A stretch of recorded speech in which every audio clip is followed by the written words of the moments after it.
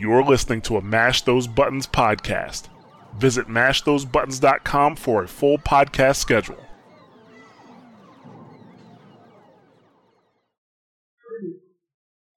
Guardian? Rise up, Guardian.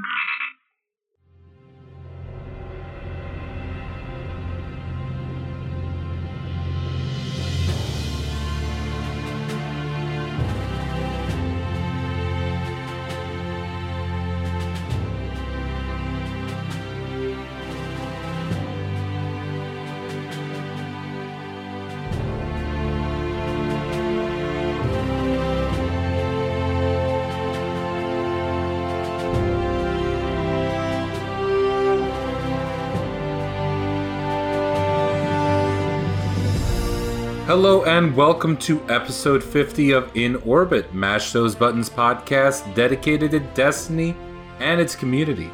Wherever you are and whenever you're listening, we thank you as always for making this a part of your weekly Destiny experience. My name is Jorge. And my name is David. And I'm Jordan.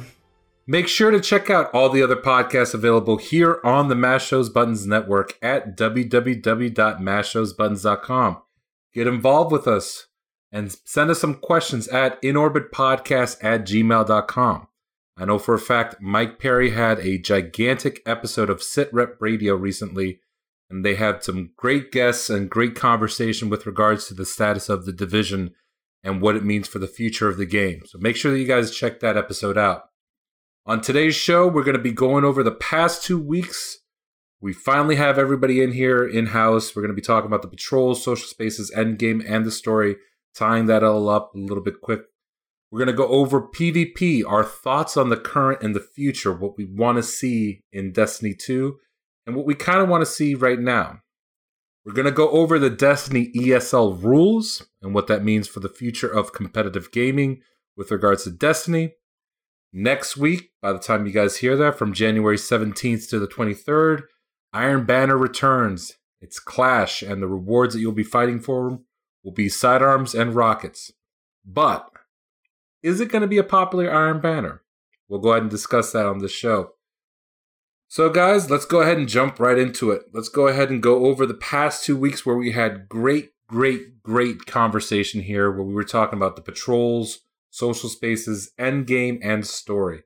David, I know you weren't here last week, but go ahead and give your thoughts on the Endgame and the Social Spaces, what you want to see with regards to those two things. All right. Well, first off, I just want to say, woohoo, 50 episodes. Yay. Anyway, so going kind of like a quick look at my thoughts on them. I think Endgame is in an okay spot, but we've talked about it pretty consistently on the show, and I think Endgame needs kind of more in-game status. I guess it needs something to come from it that's super special. Like the Vault of Glass weapons in year one were in-game rewards that everybody wanted. Everybody knew it came from in-game. And in a way, I want those in-game rewards to be better than rewards from everywhere else. I know that people may be like, oh, like I can't get a raid team together. Like that's not fair that people get better weapons. Well, I think it should be. I think that by doing the in-game things, the things that Bungie develops to be the hardest activities, I think you should be rewarded the most. And that could reward you with the best guns in the game. I'm okay with that. I also think, I've said it before, that light level or power level, however they decide to do it in Destiny 2, should be higher from in-game activity. In general, right now, there's kind of a lack of what in-game really is. Because the highest level light gear comes from everything like under the game, essentially. You get it from Crucible, you get it from Strikes, you get it from Nightfall, you get it from Raids, you get it from everything. And when it used to be you just get the highest power stuff from Raids and Iron Banner and then Nightfall, I liked that because that showed this is the end game. This is the hardest content. This is the stuff where you go to get the highest rewards. And I feel like if we went back to something that style in Destiny 2, I mean, I'd be happy. I know some people wouldn't be. I know some people say, oh, like we shouldn't force people to play the game a certain way. And that's not what I'm trying to do. I think anybody should still be able to do any content they want. I just think there should be an extra incentive to play that in-game content because it is supposed to be the hardest stuff in the game. With regards to social spaces, obviously I want it to be more involved. I think that there's been some leaks talking about it, but I think that or hope that they're going to more kind of an open world combination with the social spaces, something more like a common MMO would have, where you essentially go into a village from the patrol area per se. That way, social spaces kind of feel more involved in the game. They don't feel like separate things completely. There'd still be vendors there. There'd still be your vault per se if they decide to do it like that. But it just kind of has a more in-game involved feel. I also think that if they keep social spaces the way they have it, which I wouldn't be too disappointed if they did, they need to make better use of the social space area. There's a bunch of empty spaces in the tower, and the reef kind of seems like a wasted spot. And half the time, Fellwinter's Peak is a wasted spot. They need to put things in each areas to kind of make that tower feel exciting as a whole. Put little mini games in areas, put LFG boards in areas, put vendors that actually do stuff, vendors that change their stuff every day, vendors that change their stuff every week. Just different stuff for you to do in social spaces to make them more social, more involved. Maybe have more ways of chatting with people or joining groups with people. Have a clan board that you can post on social spaces. They need to just involve social spaces more, make them more social per se. Yeah, so that's kind of my quick thoughts on what I think needs to come for in-game and social spaces. So yeah, David, that's a lot of the same thoughts I had with regards to the game. What about you, Jordan? Anything you want to throw in with regards to the game and what you want to see? Any conversation you wanted to tie up with regards to the past 2 weeks? I know we went through a lot. Oh, yeah. I think we covered everything in the episode that I recorded pretty well. I wanted to add to what David just said. Social spaces.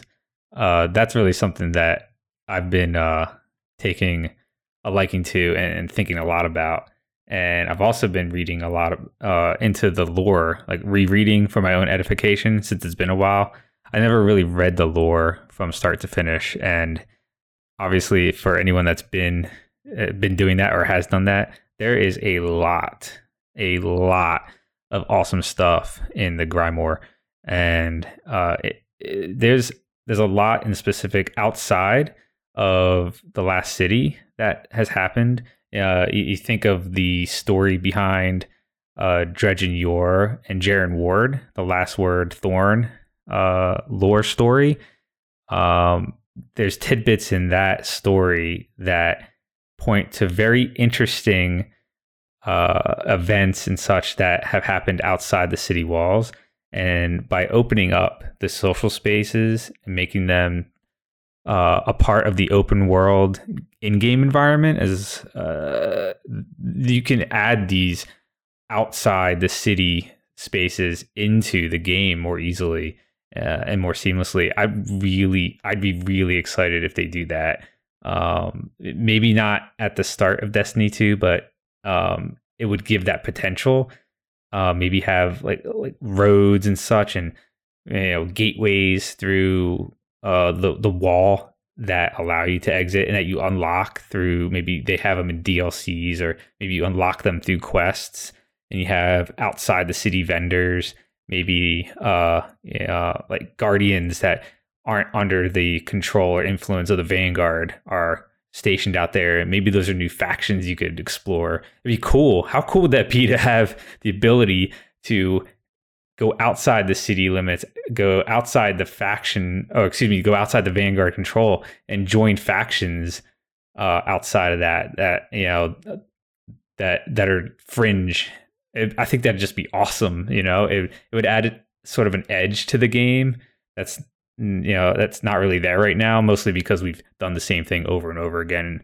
And for some people, it may be a little boring and repetitive, but I find that the possibilities could be almost endless with the amount of detail that they have in the Grimoire that they haven't explored in the game. So yeah, those are some of my expanded thoughts on the social space. Well, one thing I wanted to chime in, because you actually made me think about it, and I had meant to mention this, but I totally forgot when I was talking about social spaces, is I feel like social spaces are a really good space for them to actually involve the grimoire in the game. And I know they can't necessarily give us all those stories in flashbacks or cutscenes because it'd take a lot of development that they probably just don't have the time and money to do that. But I think it'd be an awesome idea to throw, say, a library into the tower, maybe up where the speaker is, how he's got all those books. And when you go to this library, you can in-game access the grimoire that you've earned. So yeah, you still have to read the grimoire cards, but now they're actually in the game for you to read, which is something that I think everybody who at least cares in the slightest bit about grimoire wants. Yeah, that was something I discussed a couple of months ago with regards to the game. I don't know if you remember, David, but where I was talking about a lore master, some sort of library, as you mentioned, a section of the tower. I mean, you can even use the upper section of the tower now. This is just going by what we have right now. Obviously, we're going to have completely different social spaces in Destiny 2, but some sort of location in the tower where you can go and learn about what activity you just did. For example, whenever you get a new ghost, you can learn about what that's about.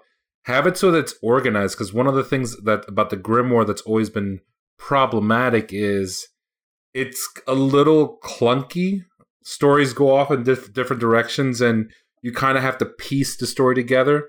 Thank God there are sites that kind of go through what you're reading. I know you, Jordan, you were talking about you were going on a different Grimoire site to view the story and kind of get in depth in what is going on in game. Oh yeah, it's a Destiny Grimoire. I think it's .info actually, and it lists the Grimoire cards in order, so you can read them all. Organizes them like all the human cards, all the exo cards will be in order from the beginning to the end. It has everything up to the Rise of Iron, so it's really easy and it's really nice to read them like that. Right. I mean, for what I would love to see. There's two things I've always said that I wanted to see with regards to the Grimoire. I want to see it organized so that you can actually go from card to card, learning about the story or the situation that's going on. Because sometimes you get part of a story in, let's say, Ghost 2, and then the other part of the story is in Vex 5. So, like, it's kind of split up, and sometimes it's not an elegant thing to go through and kind of see exactly what's going on. It can be a little hard and a little cumbersome to get some sort of story for the game that you're playing, which is kind of weird. It kind of defeats the purpose of the Grimoire, in my opinion. But I just think that they also need to involve those cutscenes. Just like I mentioned, it doesn't have to be a full-on actual cutscene. And like I keep saying, an image, like from, for example, in Soul Calibur, an image where there's text on the bottom. As long as you can hear some sort of conversation going on, that actually does a lot more, and it's cheaper to do that than having a fully fleshed out cutscene. I just want to see more story in the game, and any way that we can get it is really, really cool, in my opinion. So, Well, I had the same. Oh, sorry. Oh, sorry. No, you first, David. I was just going to say, if you want to talk about like cheaper ways for them to do it, there are ample community members with great radio style voices who would love to just read Grimoire cards for Bungie that they could then put into the game. mm-hmm. I want to hear Tefty Teft do it. No. Tefty Tef would be good. Black Link's good. Yeah, Black Link has a really good voice for that.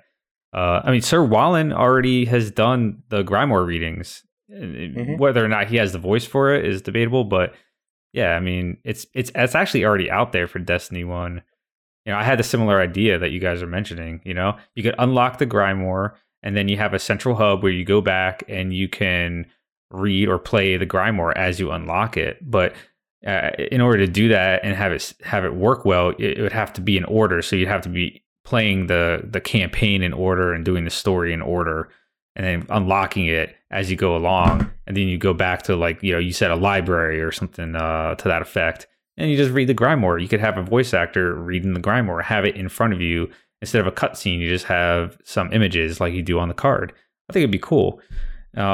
Maybe some images flash on the screen like a slideshow while it's being read to you, and it's like a little flash movie. One thing I did want to bring up that I did want to see more in the game, and this is taking a cue out of games such as Mass Effect and even ESO. For those that don't know what that stands for, Elder Scrolls Online. I want them to involve other races. It's cool that we have the Exo, the Awoken, and the human. I can't believe I forgot the human. I'm sorry. So it's cool that we have the Exo-Human and Awoken, but I kind of want to see them bring other classes or other races into the game. That's one of the things that's always struck me, is that Destiny is a game about our solar system, our universe. We're dealing with forces that came from other galaxies that came towards us, and we've read about these different forces. For example, the Hive. We know that the Hive aren't the only bad guys out there. There's other bad guys, and by that same nature, there's other good guys or other people who could be allies. It doesn't make sense that the only 3 people who are standing up, or the only 3 races that are standing up to the darkness, are Exos, humans, and Awoken.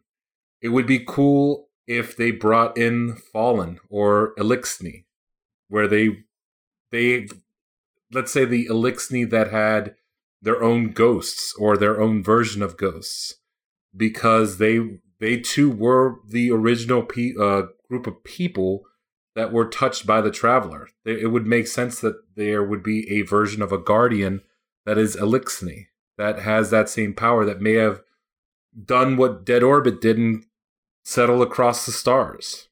That they are not involved with their own houses. I completely agree with you. And if you look into the Grimoire, there's been tons of planets, if not hundreds of planets, that the Traveler has stopped at and blessed a civilization with power. Especially you get that in the Book of Sorrows, when Oryx is chasing the Traveler. You see all these planets that it's gone to, and I think Bungie has kind of been stuck with Destiny 1 in this set of 3s, because you have 3 playable characters, so they give you 3 different classes, 3 different races, so essentially you can play one of each, when I think they underestimate what they could get from the community if they even didn't limit it at 3 characters. But even if they did, gave you 8 races and 8 different types of classes you can play, I know it'd be a lot more development for them and a lot harder. But if you look at other games of essentially the MMO style, like WoW or all the Bethesda games of any kind, and all these different games, there's so many, I'm not even going to list them all, but they all have way more races and types of classes for you to play than what you actually play. It's just people choose to play the types they want to play. And I know it can get harder on Bungie, because then they have to develop all the different abilities for all these different classes, and it brings balancing issues and stuff. But if they're willing to do that, especially a few years down the line, even if it's Destiny 4, where they bring in, say, 8 classes, I think that'd be awesome for the game, because not only does it bring enrichment to the game through customization and diversity, but it really just drives home what you're saying, that this is a game based in a universe where there have been all these different races touched by this story that we are a part of. Mm-hmm. I mean, I love the Eliksni, and again, the Fallen, the real name is Eliksni. I love how they can be applied as a metaphor to humans and a metaphor to what Earth was, and the humans don't want to go through that, and they're trying so hard, and you can see it. They're clinging so desperately to this dead god in the sky. That is, per the Grimoire, there because Rasputin said, if you go any further, I'm going to blast you to bits. So it's a perfect metaphor, the entire Eliksni race, for what the humans could go through and what they are risking themselves by kind of fighting for the light. So it's a very, very interesting concept, the whole Eliksni, and to see a Guardian Eliksni, I think would add character to that race, which is, I mean, they've always been an interesting character, the Eliksni. They've been the most developed character, them and the Hive. But I've never felt any sort of real threat in game with regards to the Eliksni. In the actual story for the Grimoire, I mean, for example, the force of the House of Wolves that was going to go to Twilight Gap before they were stopped was a force of 1 million. And then 1 million fallen going towards humanity would have wiped them all out. And to know that Marasov used that psionic power that she had that was able to be bounced back and reflected off the Dreadnought. And she used that psionic power to take half of the entire House of Wolves out is amazing. But you don't ever feel that there's that many Eliksni or Fallen out there. You're always fighting them in groups of 3. There's 3 here, there's 3 here. Only when you're in the raid do you ever feel that, or when you're doing the Galahorn mission, do you ever feel that, there's a lot of Fallen here. There's a lot of Eliksni. Like, we're surrounded. And they've never felt like a fully fleshed out race and I kind of want them to explore that in game. They fascinate me, and there's so much potential because they mesh so well with humanity. And we're already seeing examples with for example, Varix, the character of Varix. If we have Varix, who basically is the reason why the Queen took complete control of the House of Wolves. If it wasn't for Varix, there would be no Queen with the Fallen. Like, he's the one that convinced the Eliksni. She took out the Kell. By our rules, she is the Kell. She is the strongest. She is the one who took out our leader. We should bend the knee to her. So it was because of Varix, like, kind of twisting what just happened to her favor that the House of Wolves originally aligned themselves with the Awoken in the Reef. So there's so much there. There's so much more. And we already know that there's the Jovians, whatever they represent. There's rumors that they are part of the darkness, that they're another set of worms, kind of like what happened with Oryx. So there's just so much that needs to be explored, and there's so many different races, and I want to see the tower inhabited by these races. It would be cool to see. I know this is going to sound really nerdy, but it almost reminds me of the cantina scene from Star Wars, where there's like, you're looking around, everybody looks completely different. And to get that in a video game, in Destiny, and to know that you're going into battle with these characters who are and look completely different, have their own stories, have all these different things that happen in their lives.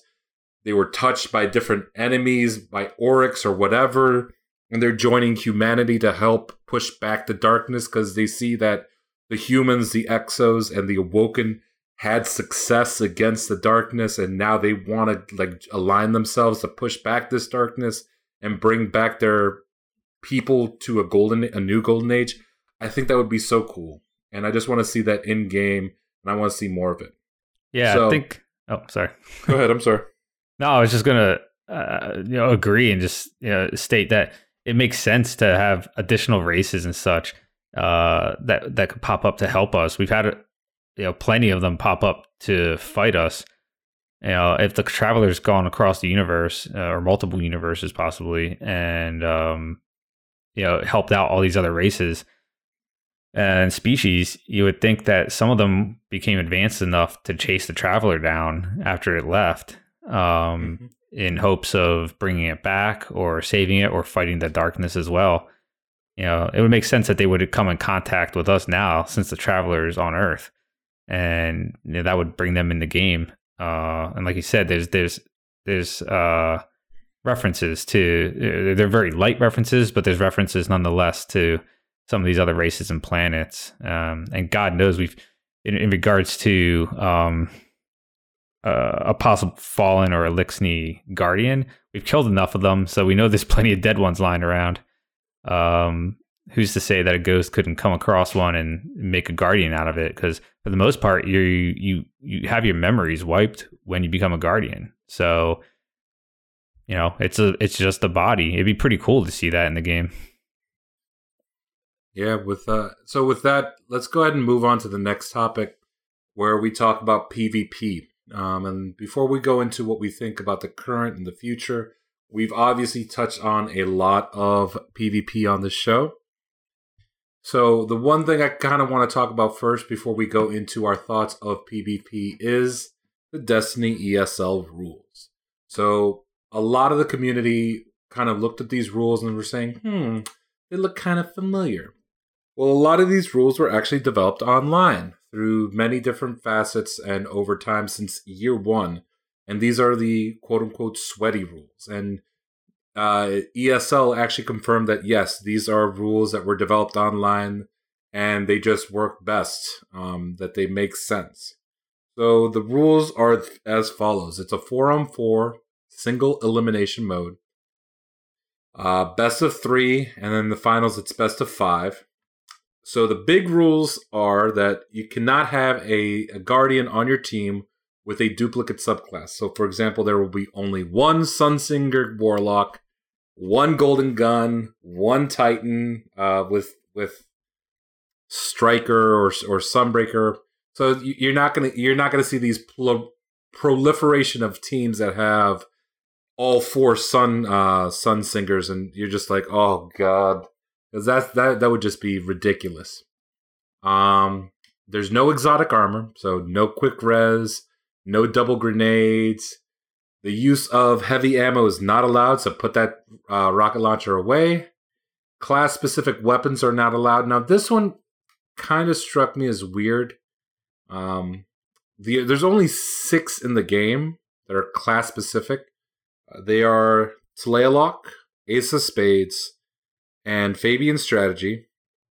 And outside of Talayalok, the other 2 aren't really known for their overuse in PvP. Talayalok is very lethal in very certain circumstances, but the second you have your super, it's a ridiculously powerful weapon. And then you have the 3 legendaries. You have Steel Piercer, you have Susanoo, and you have Amobius. None of the 3 are exceedingly powerful. They're decent for their style of, or their gun type, I should say. So that one struck me as a little weird, but I understand the main culprit was Talayalok, and I understand why they shut that down. Intentional suiciding is not allowed, and your character's total armor value may not exceed 7. There is a specific calculator that you would use to determine what your armor value is. And then they Side note on that. Go ahead. That means that your total health will not exceed 200. Mm-hmm. So yeah, the big thing is to not have overpowering health, so that they kind of nerfed Juggernauts in that way, so that you can't tank grenade after grenade after grenade and then run to somebody and shotgun them. They banned the Blade Dancer perk Backstab. That's always been, no matter what, it's always been the weirdest perk in the game, because you could just jump and stab somebody in the face and it activates Backstab. It's always been just remarkably inconsistent, and I understand why they nerfed, or they removed that, I should say. All Rise of Iron artifacts, with the exception of Memory of Yolder, which is the one where you get removes the cooldown perk with regards to running. You can't use any other artifacts, so I didn't. Here's the thing, like those Rise of Iron artifacts, when we first heard about them, and you guys can, I'll let you guys give your opinions on that, but none of them really struck out as me as overpowered when we actually got our hands on them. They were like, I can see certain artifacts being used more than others. For example, I use the Third Eye artifact nonstop in PvP, but none of them really stood out as being overpowered. Is it just me, or? No, I sort of feel the same way. I used that one, and I used Jolder to eliminate the sprint cooldown. Mm-hmm. But I don't really feel it's OP, or any of them are OP. I think the reason they're doing it is to not give essentially additional perks to people. I would say Scories is OP in a way. If you play in a certain play style and in certain game modes, it is, and it can be essentially game breaking. So that one I understand. The others, I'll give my input on everything because I kind of have a base input on all rules that go together after you finish reading. Okay. Year 1 shotguns with the perks crowd control or knee pads. Basically, they were really, really powerful. Crowd control is a very, very strong perk on a shotgun. It basically doubles the range when you have that perk active. So they took that out because there's a high chance of just insane ranges. It's just ridiculous. Following weapons were Remove, Hawkmoon, No Land Beyond, Universal Remote, Invective, Icebreaker, and Queensbreaker Bow. So we'll go over each one of them. Hawkmoon is a victim of the ban list perk Luck in the Chamber. It's the ultimate Luck in the Chamber gun. It has 3 Luck in the Chamber bullets, and they can actually stack. No Land Beyond and Universal Remote are primary special weapons. So in order to prevent the proliferation of special weapons, they had to remove those 2 so that you cannot abuse the ammo, which is what happens with those weapons a lot of the time. Invective and Icebreaker regen ammo, so it completely negates the need for those ammo boxes. That's really, really dangerous, and it gives them a little bit too much power in certain game styles. And then Queensbreaker Bow. Problem with Queensbreaker Bow is that it has the highest aim assist for a sniper. Yes, I know it's a fusion rifle, technically, but it's a sniper. It behaves like a sniper, just in a different format. And in addition to the insane aim assist, it has ridiculous reserves for ammo. So it was just a really, really powerful weapon in the right hands. So they took those out. So beyond that, the only other things that we really need to discuss with regards to the rules is that there's 3 game types: Supremacy. I don't think Elimination's in there, or it may be. It's not. It's Supremacy, Zone Control, and Skirmish, I believe. Yes. No, not Skirmish because it's 4v4.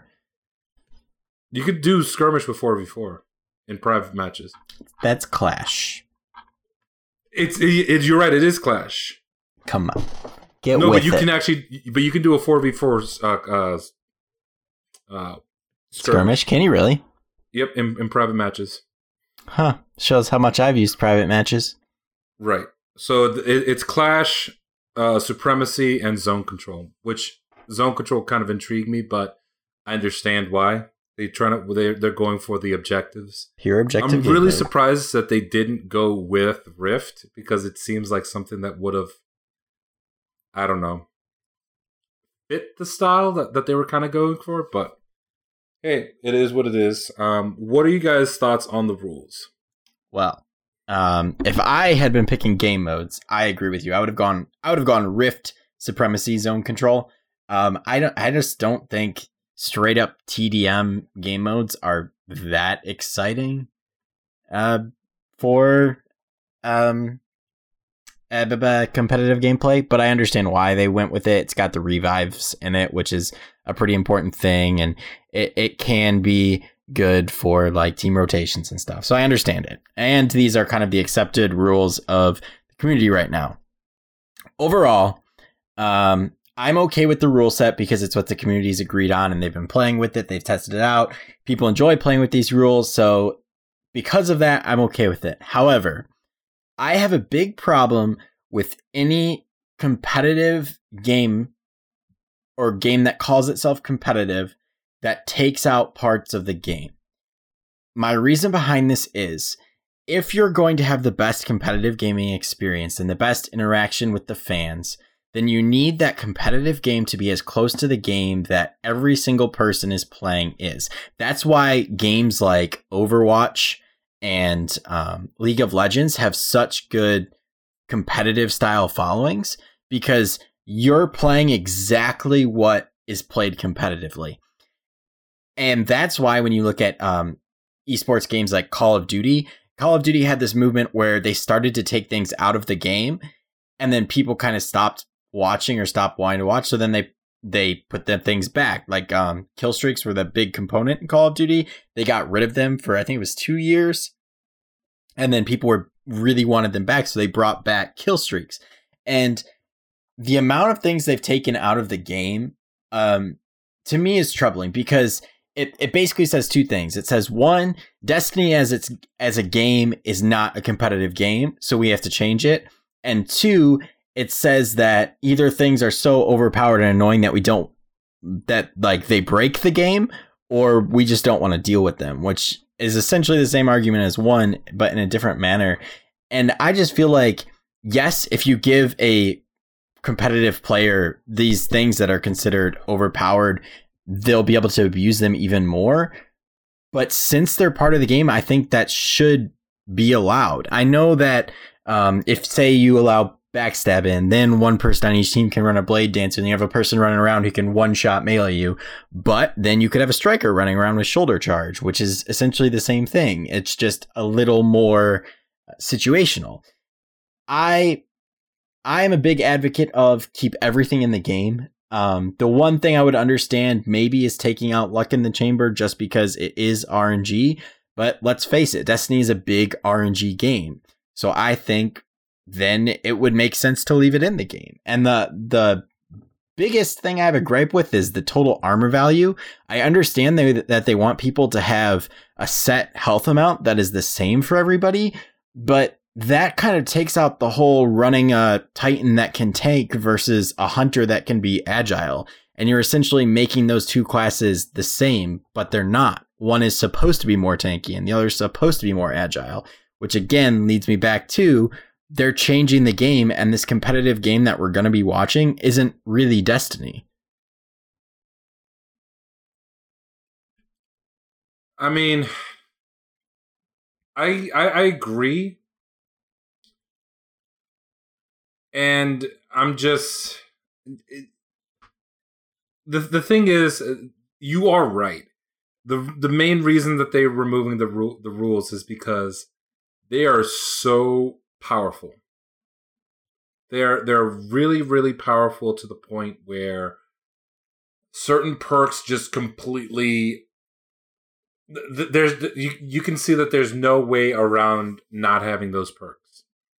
For example, if you have the Hawkmoon archetype of gun, you almost want for PvP the following perks: Rangefinder, Rifled Barrel, Luck in the Chamber. Why? Because those types of guns, if the Luck in the Chamber procs, is a 2-shot kill. And and what they're trying to do with regards to the game is slow down the time to kill to, I want to say, the Mida range of, 1 second? Mida is 0.8 seconds. Mida is still the fastest time to kill if you hit all 4 shots to the head. Right. So, it just, with regards to getting the Luck in the Chamber, though, like that, I'm almost positive it's faster than 0.8 seconds. It's a remarkably powerful perk that it's not always going to be a 2-shot kill, so it's balanced in some way with regards to that. But it's just ridiculous when sometimes it works, sometimes it doesn't. Sometimes you win gun battles because of that perk proccing, sometimes you don't. So I don't know. I can appreciate the rules, but the rules exist more as an indictment of the game. And I'm not sure how I feel about that. The game, the way it exists, is so entertaining because of some of these perks or some of these rules.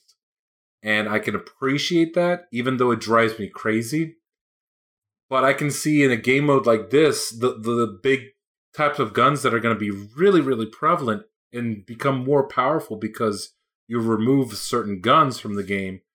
Clever Dragon is just going to be absolutely ridiculously powerful. And the fact that Clever Dragon outguns Mida is ridiculous. At the same range, it's absolutely powerful beyond all belief. And again, like I've been telling people, I don't think it needs to be nerfed with regards to damage. I think that it needs to have its range reduced. Its range reduced and make it so that the perks aren't proccing at a specific range. Just because high caliber rounds and those fastest firing pulse rifles is just way too much. It's become obliteratingly powerful at any range. It's just really, really, really, really, really strong. So yeah, that's just my thoughts. When you get hit by those dang pulse rifles, you know what it's like? It's like those funny movies where some guy's getting shot and he just shakes and throws his arms up in the air as he's getting shot. It's like really comical and funny, and it doesn't look realistic at all. That's what it feels like when you're getting shot by a Clever Dragon and such. I just thought I'd throw that in there. Yeah. Okay. I think in general, though, this was a point that I've been meaning to make and haven't brought up yet. Part of this also stems from the fact that there's no separation from PvE to PvP. So you end up with these perks that are very useful for things like PvE, and we wouldn't want to see be removed for PvE, but then are essentially game breaking in PvP. And I mean, I think there needs to be a bigger separation between PvE and PvP things, perhaps PvP specific guns and PvE specific guns, or PvE specific perks and PvP specific perks. But in general, there's just if you're going to have Destiny be competitive, I want to see Destiny be competitive, not a shell of a game that they think is Destiny, but you're only seeing half of it. Because then if you're a first time person tuning into an MLG stream and you see this game going on, it's not going to be as exciting as if you saw a real Destiny game going on. You're going to be seeing half of the game. And that's not only bad for new people coming in to want to play the game, but it's just bad for Destiny's image as a whole. I mean, I don't know. It's just, imagine being someone who's never played it before. You watch this competitive stream, you think you know how the game is, then you hop in and you're getting backstabbed by Blade Dancer and running against No Land Beyond and Hawkmoon, and you may have looked these things up and know what they are, but you may not have, and you'll just never think that's what it is. Even taking heavy ammo out, I understand why they took heavy ammo out, but imagine someone who's never seen that hopping into a Crucible game and then they get blown up by a rocket. Like, in a way, heavy ammo should be in it because yes, it can give control to a team that is essentially unbreakable for a small mere period of time from the other team, but that also just creates another dynamic to the game that you have to fight to control the heavy ammo crate. I'm sorry, I'm just thinking of somebody who's the very first time in Crucible they jump into the match, right in the middle of the match, and then they just like explode. Get blown away. Gee golly, gee golly willikers, this is fun. Kaboom! Yeah. And then my other thing is I don't think they should have outlawed any exotic weapons or exotic armor. Like, exotic is a trademark of this game. Yeah, it gives people essentially better perks than other people, but then use the armor they're using. Like, why not allow some Twilight Garrisons in or some Dune Marchers? It creates for more fun, better movement. Allowing the guns like No Land Beyond and Universal Remote, yeah, it could be game breaking, but you're kind of putting yourself at a disadvantage by using one of those as your primary, especially against, professional players. It's just, it bugs me how much they're taking out. How many noobs are going to be entering these contests anyway? I'm agreeing with what you're saying, by the way. There's no reason to limit this, take out exotics and such, because I'm going to assume that the people that are signing up for these tournaments, they have all of the exotics. They have everything at their disposal within reason. So what's the point of limiting them from using that if the other players have the same thing? They're on the same playing field. It's a level playing field. So just let it fly. Let it be Destiny. Right. I agree with everything you're saying. Yeah, and I mean the other thing could be, as we get more custom matches, maybe they need to implement a way where there's, say, 3 default gun or 4 default, because we had hand cannon, scout rifle, auto rifle, pulse rifle. Say you just have those 4 default classes you have to choose from, and those are what gets used in competitive gameplay in a custom game. I'd be okay with that then. It'd suck, once again, for the same reason. It's not Destiny that you're watching, but that's one way it puts it on a level playing field. It's just, I don't know. I think they either need to choose to make Destiny competitive or not. And if you're going to make it competitive, let it be Destiny. Yeah. What about this thought?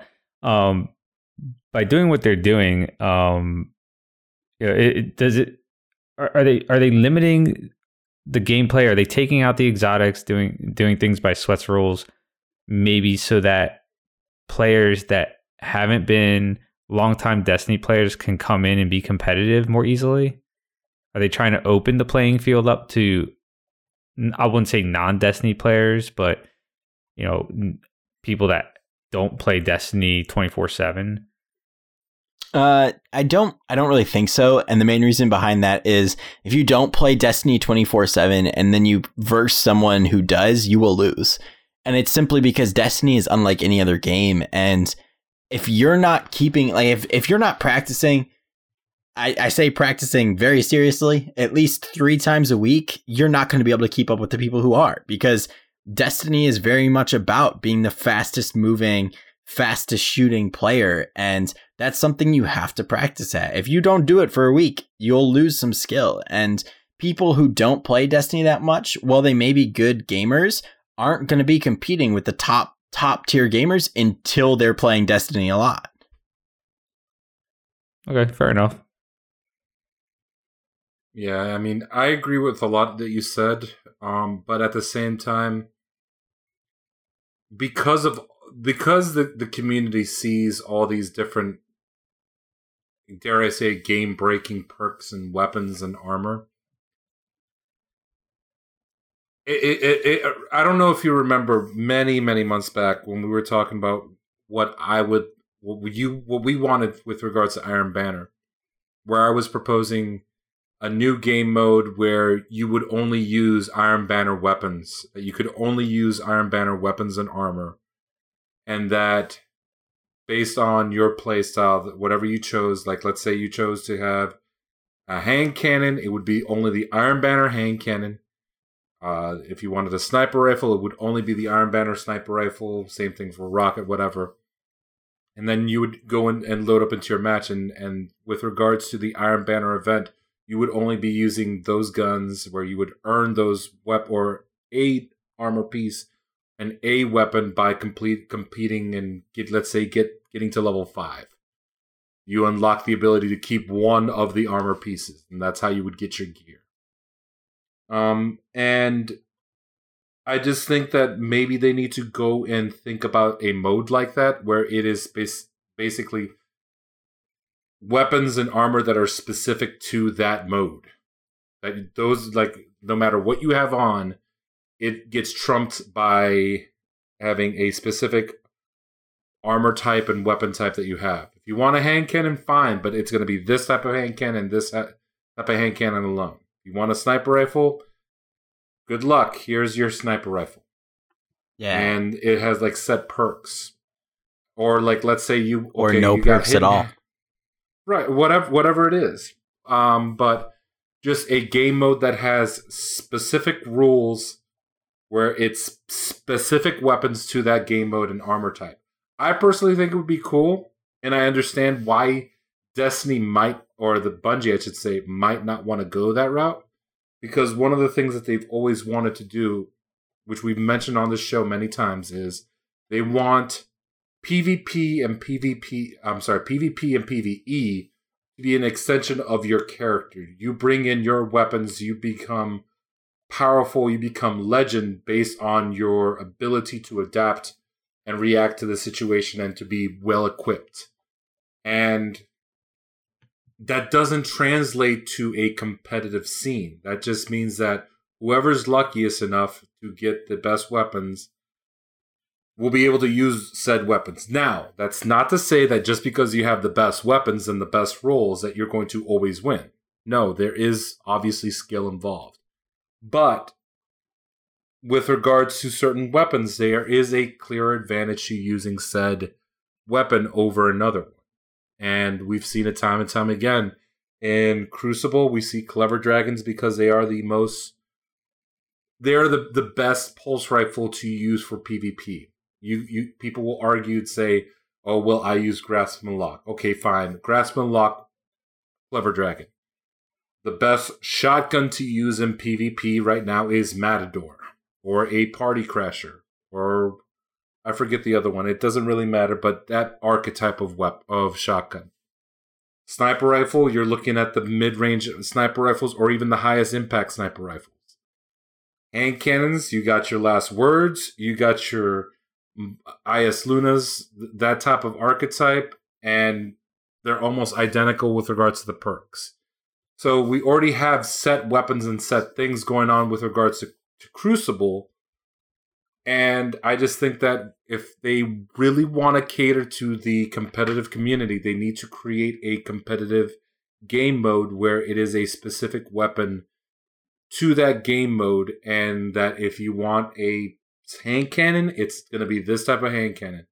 And you can even, if you want, you could even make it so that you can select the fire rate and it adjusts to accommodate the impact or whatever. But it is specific to that mode. It'll have, for example, like you said, no perks on it, but it'll be specific to that game mode, and it'll be balanced. Yeah, I mean, I understand what you're saying, and the thing with that is, once again, it's not Destiny, and if that's your only competitive play, then it's not Destiny. And if they're gonna do that, then they have to go all in. They have to make it so essentially you have Destiny for PvE, and then for PvP, the Crucible, you essentially have Call of Duty, where you have set guns that you unlock at certain levels, and you got to work up to earn those levels to unlock those guns, and they're all the same, and that's what you use in Crucible. But I don't think people want that, because part of what makes Crucible fun is finding this super interesting gun that would make no sense to use in the Crucible and then going to the Crucible and using it. That's fun. And that's what Destiny is. And yes, part of this comes back to the fact that this game as a whole isn't balanced. The Crucible isn't balanced. And there are a lot of things you can attribute that to. The biggest thing I attribute it to is the fact that we barely get balance patches, and when they do, they change 47,000 things instead of every single week tweaking one little thing a little bit. If something's too strong, tweak it. If something's too weak, tweak it. And you just do it over and over and over again, pushing a balanced meta. If something's coming out on top, you tweak that down a little bit. If something's not being used at all, you tweak that up a little bit. If you do consistent balance patches like that, that's where you get the truly competitive games like Counter-Strike, Call of Duty. They both do it. And that's how they keep a pretty balanced gameplay. Yeah, everything's always going to gravitate towards the best auto rifle, the best pulse rifle, because you can't prevent that from happening. There's no way to have every single thing be exactly the same. People will find which one has the millisecond better time and they'll use it. And you can't really prevent that. But that's okay. If you can get it to the point where everybody can use at least one of every type of gun, one scout, one hand cannon, one auto rifle, one pulse, you've done a good job in my mind. And I think that's what they need to go towards. I don't think Destiny competitive play, Destiny professional gaming can be successful if it's not Destiny. And this rule set is the start of that competitive play being not Destiny, in my opinion. Yep, I mean, there's a lot I agree with there, and there's a lot I agree with the community that I would like to see. As I mentioned, if they make it a separate game mode, that way you're not completely covering PvP in it, I can see it working. I completely agree with you. It would not be Destiny, or it would not feel like Destiny originally. but it would like you'd have access to your supers and stuff. So there's a sense of Destiny, and people just like the way the game feels. And I can't believe I'm saying it. I think people want a game mode that isn't Destiny, and they want it because they know that this game feels right. There's a reason why we're playing almost 3 years later. It feels great to play your characters. Like even at the very beginning where you are unlocking your perks and your weapons, the shooting feels great. The double jump, the first time you unlock your double jump feels great. The first time I ever unlocked the throwing knife and I threw it at a fallen's head and watched it like get stabbed right between his eyes, I was like, that feels great. That feels I feel powerful. Like I'm gaining levels. Like it just feels like it feels like something I've never controlled before, and it feels like a continuation of what Halo was going to. And yes, you could say it's because of Bungie, but there's something more to it. It feels like you're going down the path of Halo, and then you took a right turn to something different, and that's what Destiny's become. And if you go too far to the left, you're kind of going back on the path of Halo. If you go too far to the right, you're going towards a path that might be a different game completely. So it's a tough thing for whoever's working at Bungie with regards to PvP, because you're never going to develop a mode that is perfect for absolutely everybody. So the best thing to do is to offer many different game modes and the opportunity to select your game type. I just think that they need to add more options to private matches. That's just me personally. And make it so that there is a Crucible, quote-unquote Crucible armor set that is specific to a game mode, and a Crucible weapons set that is specific to a game mode. That way, if you want your balanced gameplay, you go there. But that's just our opinions. I know that there's going to be many different views, many different thoughts on this matter. Crucible is by far the most polarizing thing with regards to this game. We can argue about a lot of different things, and we're all right in some way, shape, or form. There's just never the absolute correct answer, and I'm my hat's off to the people over there at Bungie who balance or try their best to balance this game, because it is one of the hardest things to do when you have such a successful game like this and you want to satisfy as many people as possible. But let's go ahead and move on to the next topic. It's going to be a very quick one. Iron Banner Clash from January 17th to the 23rd. What we're fighting for is sidearms and rockets. Are we going to be playing a lot of Clash? Or Iron Banner Clash, I should say? No. Wait, what? Yeah, no, not really.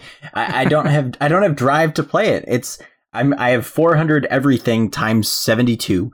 My vault's completely packed with stuff, all of it at 400 because I'd been playing so much. I have a sidearm. I have a great rocket. I have great chest armor and arms.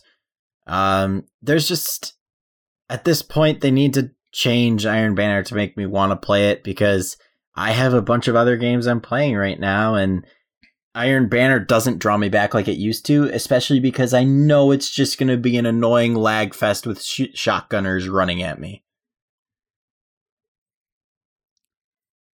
What about you, Jordan? Okay. What are you? Is Iron Banner? I thought he was going to say more. Yeah, I'll probably play a bunch. I sort of want a sidearm. I don't think I got one to drop yet, so I'll at least play through with one character and see how I feel after that. I probably won't get to play too much for the weekend, so usually when I get a couple days where I'm not playing, I get energized to play again. So I'll see myself playing for a couple days. But yeah, I sort of agree. Like, the amount of loot that we have is ridiculous, and it gets pretty frustrating in there with all the lag, the red bars, despite the the current state of the matchmaking, or the supposed state. So yeah, a couple days, and that'll be it for me. Yeah, so I mean, I haven't been. I play them. I play Iron Banner, but I got to be honest. As you guys mentioned, there's no incentive, and I want them. There's it's really hard because there's not much that they can do at this point in time. Iron Banner is what it is, and it's a small little event to get you guys going for a week to get excited.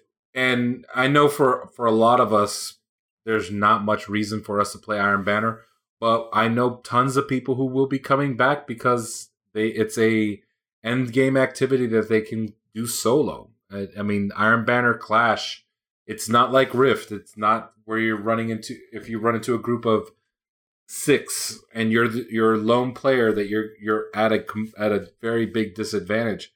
You are going in there, clash, no objective, just kill. And your skills, chances are if you can outgun people, you're going to win that match. So there's not much to it. You get your rewards, you get out, and you're done. But I think that's kind of what we were I was talking about the past couple weeks, where that's why I want them to change strikes. I don't want it to be a rush in, get your reward, and go.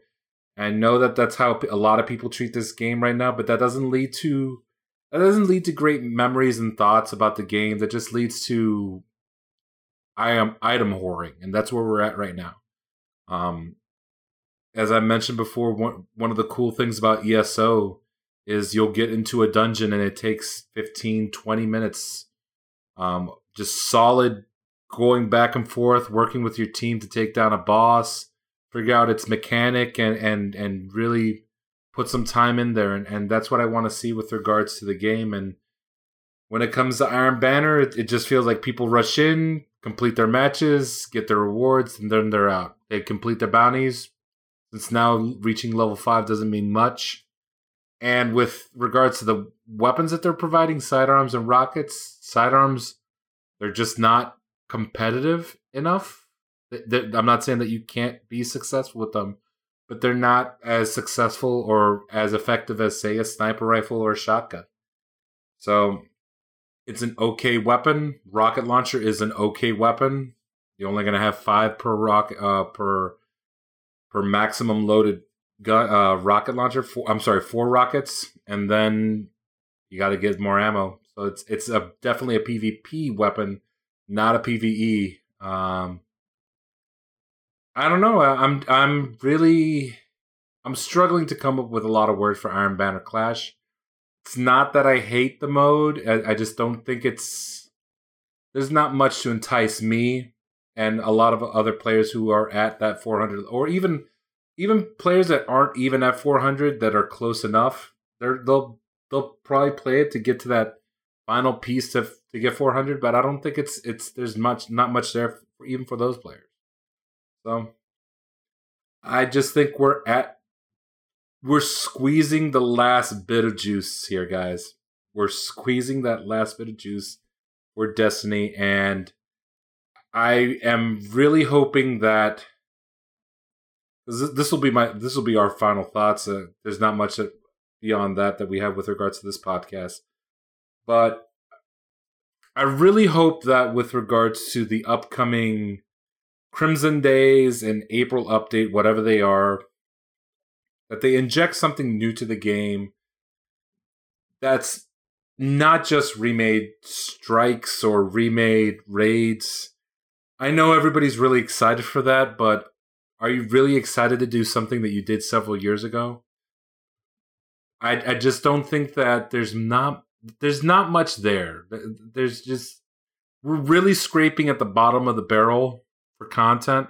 There's plenty of great games out there, and I know that you're listening to this podcast for information and conversation about Destiny, but I think that people kind of need to take a step back and say, you know what? Destiny will be here It'll be here months from now. We'll get a new version of Destiny. We're going to get plenty of updates. I think people need to take a step back, try other games out. And the reason that I want them to try other games out is for the reason that we did the past 2 podcasts, is to get ideas for the game. Because when the community is informed or experiences things from other games that gives them excitement and joy and pleasure, they'll then go back to the people at Bungie and say, look, I did this in this game. This was a cool idea. Did you ever think about doing a version of this? Because I think that it would mesh well with A, B, and C. And that's how different game modes are created. Horde mode didn't come out because they did the same thing. They took ideas from other games. They took ideas from other game modes and just did their own version of it. For example, in Gears of War, you have Firefight in Halo, which is their version of Horde mode, and I hope they do a Destiny version. And I just think there's so much more that we can get from other games that when we come back to Destiny, we can appreciate it more, and we can start conversations about this game that give us more insight into who we are, the type of gamer that we are, and what we would like to see in the future of this game. That's my final thoughts with regard to this game, to this conversation. I think I've said all I need to say on it. Yeah, same. You know, I'll reiterate what Jorge just said. We are a Destiny podcast, but we do encourage people to play other games. Personally, I love Destiny, but I love playing other games, and it proves how much I love Destiny because when I play other games, I am constantly thinking of how this could make Destiny better. When I encounter something in a game that I'm playing and I love it, I think, wow, this would be cool if Destiny did something like this. So, you know, go play those other games, come up with ideas, and then email them to us and we'll talk about them. All right, David, why don't you go ahead and wrap this bad boy up? Well, as always, we want to thank you all for listening to In Orbit. Let you know we are available on a ton of platforms, so please make sure you're spreading the word. The best way to do this is to share In Orbit with your friends. We are on SoundCloud, we are on iTunes, we are on Overcast for iOS, Google Play Music, Stitcher Smart Radio, Player.fm, Pocket Casts, and we also have an RSS feed.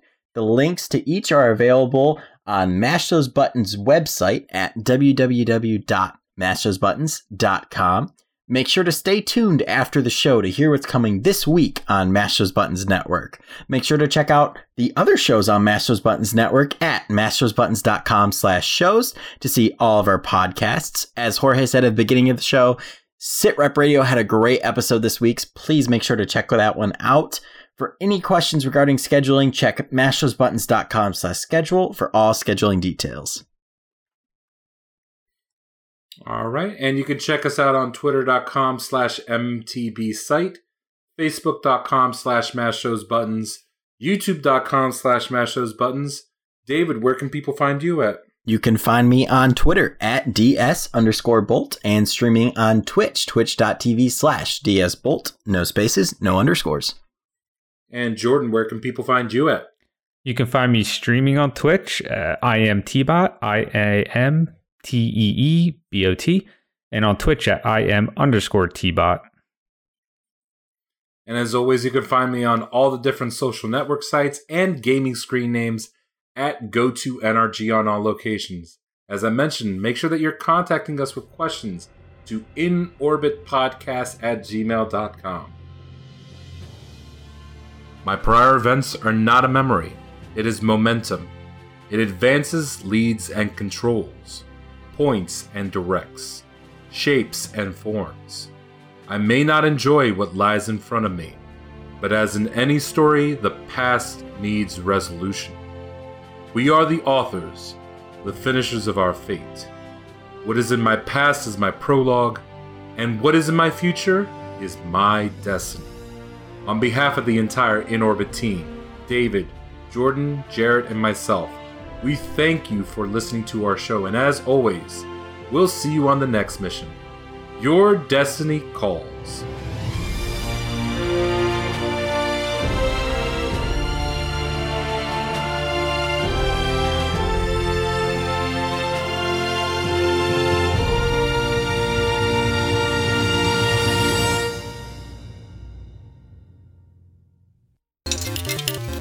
Thank you for choosing a Mash Those Buttons podcast. Here's what's coming up this week on Mash Those Buttons. On Monday, January 16th, Jorge, David, and Jordan transmit in orbit. This week finishing up their analysis on Destiny, discussing esports rule sets, and Iron Banner Clash. On Tuesday, January 17th, Nick goes it alone this week, teaching you about WoW lore on the Tauren and the Goblin. This week he discusses why he likes lore and some of his crazier theories. On Wednesday, January 18th, Jarrett, Mikey, and Bond bring you the latest in Overwatch and its community on Watchpoint Radio. This week discussing additional character balance, taking on Blizzard's D.Va nerf defense, and what makes Overwatch esports boring to watch. On Friday, January 20th, Mike, Rob, and Luke bring you SitRep Radio, talking the latest in the division and the state of the game. To find more information on all of our shows, go to mashthosebuttons.com/shows. And to see our full podcast schedule, visit mashthosebuttons.com/schedule.